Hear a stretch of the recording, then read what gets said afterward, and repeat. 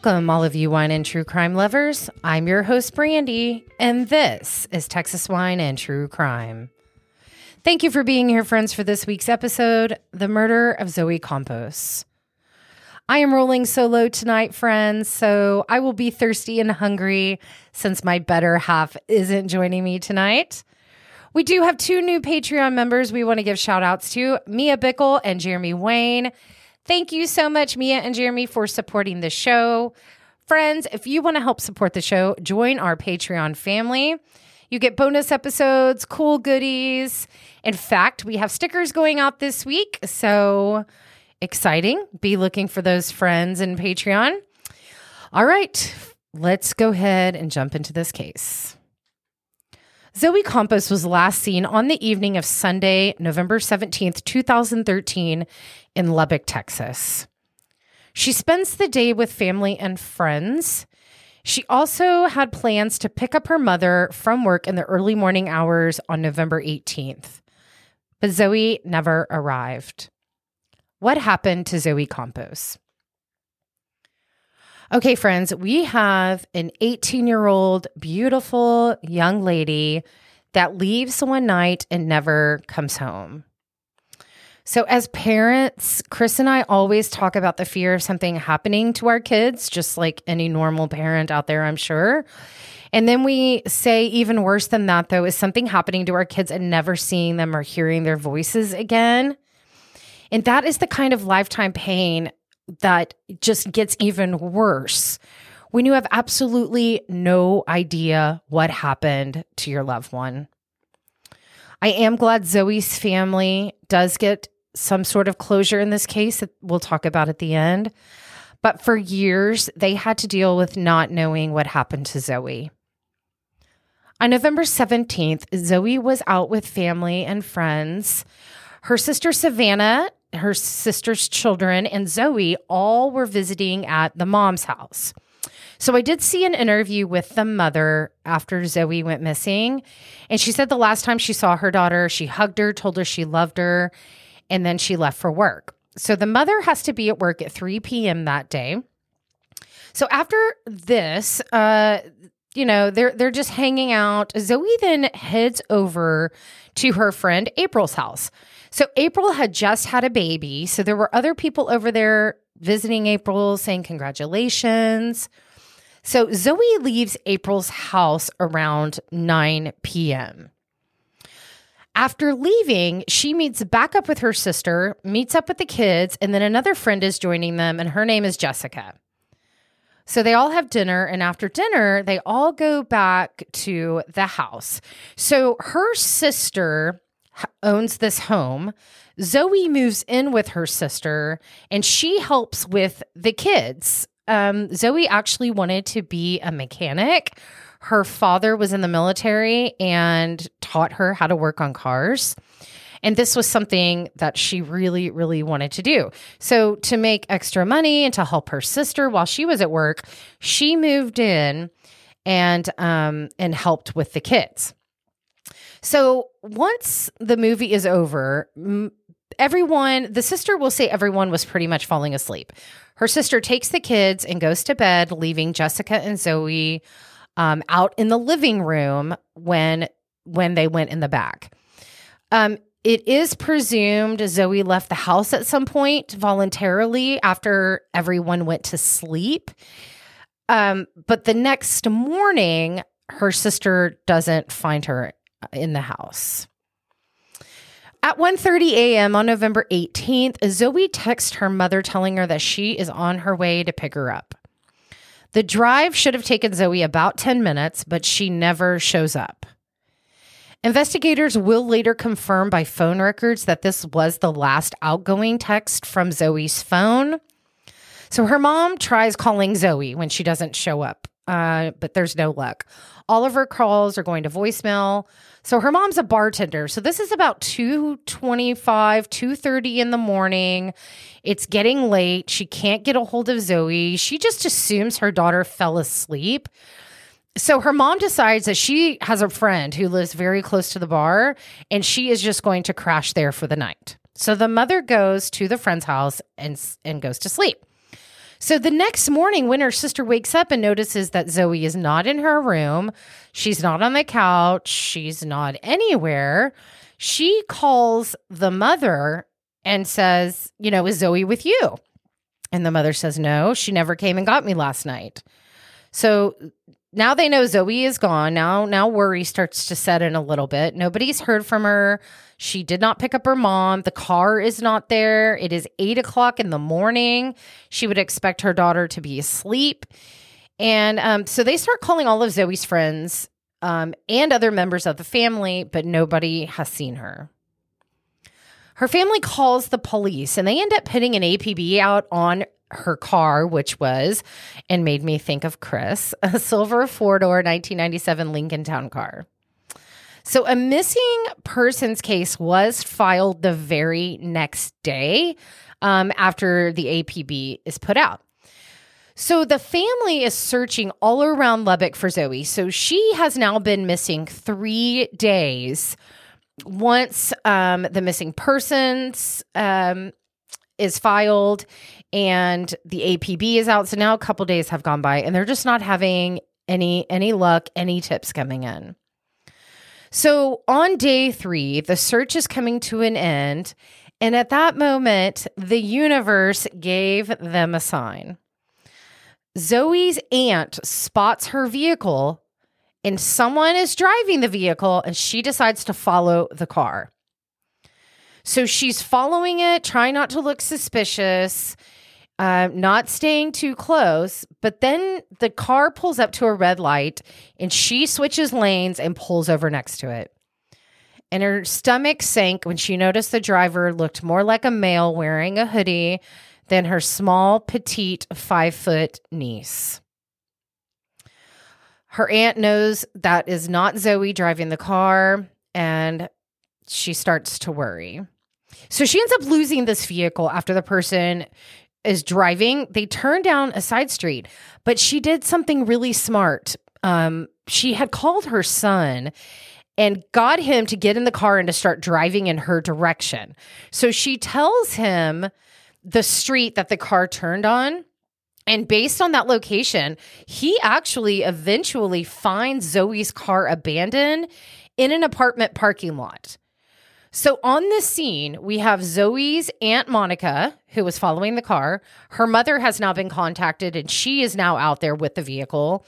And then her cousin, who is the one who actually found the car. So they call 911 to report that the vehicle has been found.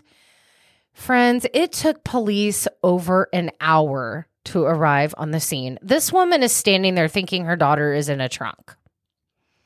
Police said it was the call that came into 911 was considered a lower priority the way the call came in. So this is why they said there was no urgency to get there.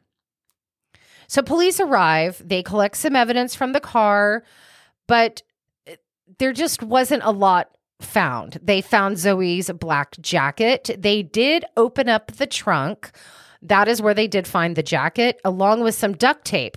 Now, at first, police were a little concerned about the duct tape, but then her family said that they do believe the duct tape belonged to Zoe. She used it just doing, mechanic work or holding things together, but they do believe that it did belong to her. So they're just running into dead ends over, weeks, and now we're turning into months. So they're trying to get access to the phone records, and they're also getting access to her Facebook account. So once they have the phone records, they can actually finally determine that Zoe's phone was last pinged in an area called Lowry Park in Lubbock. So this area is known for drugs. It's known for prostitution. Now, the search teams looking for Zoe really hone in on this area because, we talk about sex trafficking a lot. The parents and the sisters, they did say they knew Zoe smoked marijuana. They wouldn't have expected her to be in an area like this, but they did say, that they were aware of that. And, maybe she had a friend that lived in the area. So the search teams really hone in, but nothing is ever found. So investigators are talking to ex-boyfriends, friends, family. They also interview the people that were at April's house that night. So remember, there's about 6 or 7 people that saw Zoe at April's place that night. So they are all brought in for questioning. So they all go through interviews. Now they get access to her social media, and one thing catches their attention. They see Facebook messages from someone they already interviewed the night Zoe disappeared. Now, this person's name is Carlos Andrew Rodriguez. Carlos was interviewed early on in the investigation because he was one of the people visiting April at her home. So in his original interview, he tells police that he did meet Zoe at April's that night, but he just happens to leave out the fact that he had sent her some Facebook messages, which they end up finding on Zoe's Facebook account. So the first time around, he tells them, yes, I met Zoe, and that was it. That was it. So police end up finding these messages, and what they find is that he is inviting her over after April's house, after she leaves, has dinner with her sister.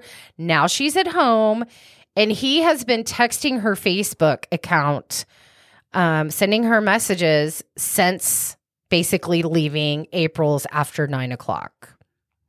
So he leaves this out. He leaves this big detail out in the first interview. So they bring him in again.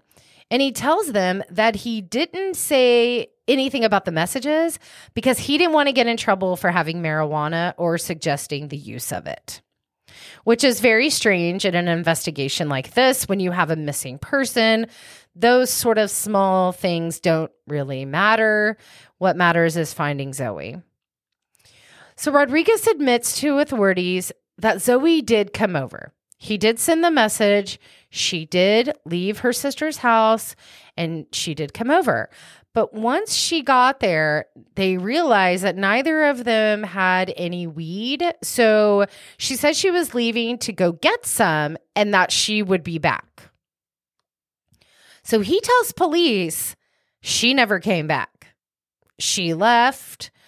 They find messages from him on her Facebook account at 4 and 5 in the morning saying things like, "Are you okay? Are you coming back?" So this kid becomes their number one person of interest when they find out his home is right next to where Zoe's phone pinged. In 2018, 5 years after Zoe went missing, police feel they have enough to start really honing in on Rodriguez. Now, here's why. Rodriguez had been in jail after being convicted of stalking. This is a totally separate case than Zoe's. And this happened in November of 2017. So he's in jail. He is awaiting transport to prison. And he was supposed to be serving a 4-year sentence in this case. And then when new details in this investigation broke, so he would have been eligible for parole after serving just under 2 years in the case he was convicted of. And so here's what happens. While in jail, informants allege that he often talked about the murder of Zoe and had hinted that the body was buried in his previous backyard. Human remains were found buried in that backyard at 1900 block of 70th Street in Lubbock around 10 p.m., November 16th, 2018, just shy of the 5-year anniversary of Zoe's disappearance. The suspect in custody was identified as 25-year-old Carlos Andrew Rodriguez, and he has now been charged with Zoe's murder. The bones were tested and were confirmed to be Zoe's. Rodriguez does admit to killing Zoe at his home that night. So they were correct when they had mentioned the phone ping and where that text message came from. They do believe she was at his house when she sent her mother that text message. But now we know she never left. Rodriguez decides he's going to write a letter. And in that letter, he confesses to the murder and describes the events of November 17th, 2013 in some detail. Here's what he has to say. I confess to detectives after 5 long years of guilt, shame, and fear of the unknown outcome.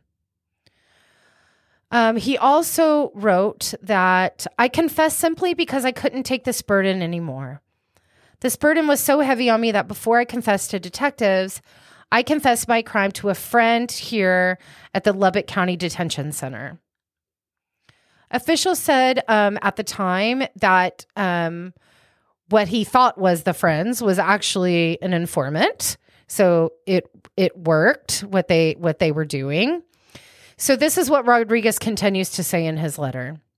On 11/17/13, while visiting an old friend named April, Zoe happened to show up. It was obvious to the both of us that we had an attraction for each other. So I messaged Zoe on Facebook and we agreed to meet at my house. Rodriguez then says they smoked 2 cigarillos containing K2. Now, K2 and it's basically a synthetic cannabis. I don't know much about K2, but what I have read, it's often referred to as a synthetic marijuana, but they do professionals and doctors say this can be very misleading. I even do believe, now I could be wrong about this, but I think it's now illegal. I don't think you can buy K2 anymore. I could be wrong about that. But just because of they used to sell this stuff. And now I do remember this. They used to sell this stuff in like 7-Eleven and gas stations, corner stores, because I had friends who actually had a problem with this stuff. And it's highly addictive also is what I heard. Now, I want to say this. This is a letter he is writing. The only people that know what took place that night are him and Zoe, and only one person is here to tell that story. Whether they actually did this or not, we don't know. But this is what he says. So K2 is something similar, like I mentioned, to synthetic marijuana.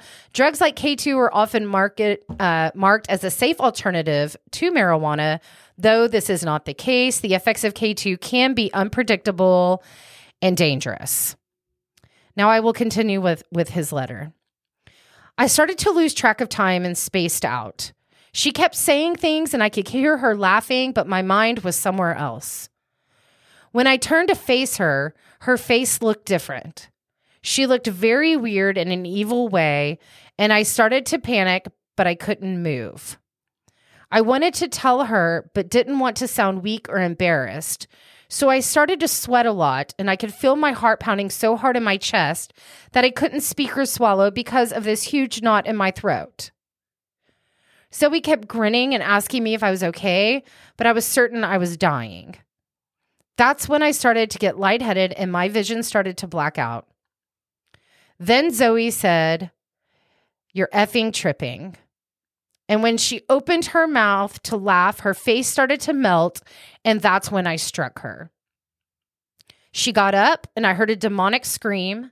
I remember her running to the door, so I grabbed what appeared to be the demon from behind in a rear naked choke. I don't know how long I was choking her, but when I let go, I started to come back, and I started to realize what had happened, and my whole world started to crumble.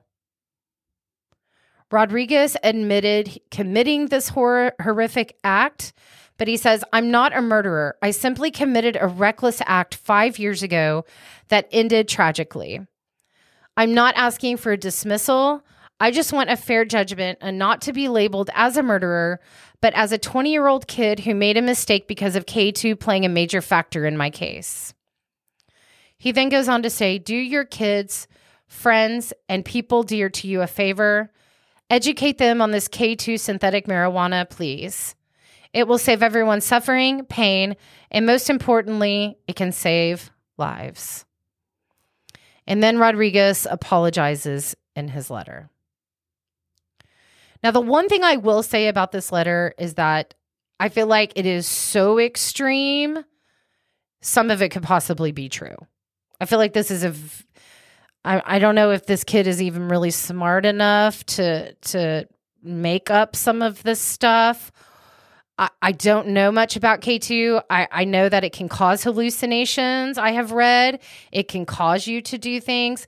But the fact of the matter is he took this beautiful girl's life senselessly. And the fact that he was already in prison for stalking. And by the way, police say that once they got a hold of his phone, and by the way, his phone pinged, right? His phone pinged near his house in the same area that Zoe's had pinged.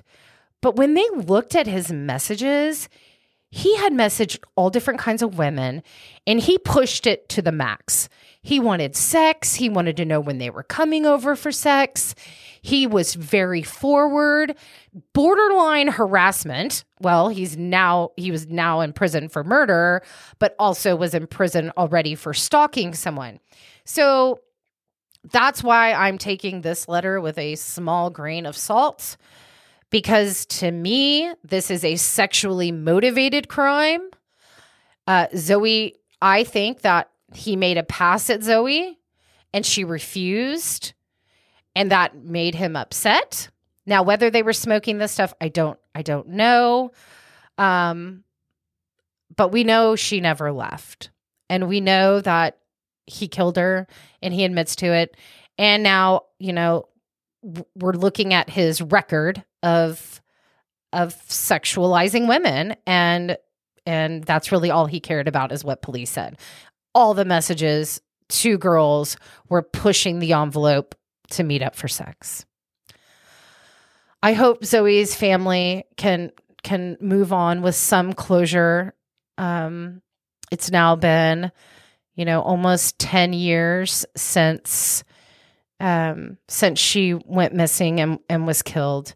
Carlos Rodriguez is still in jail, waiting for his day in court.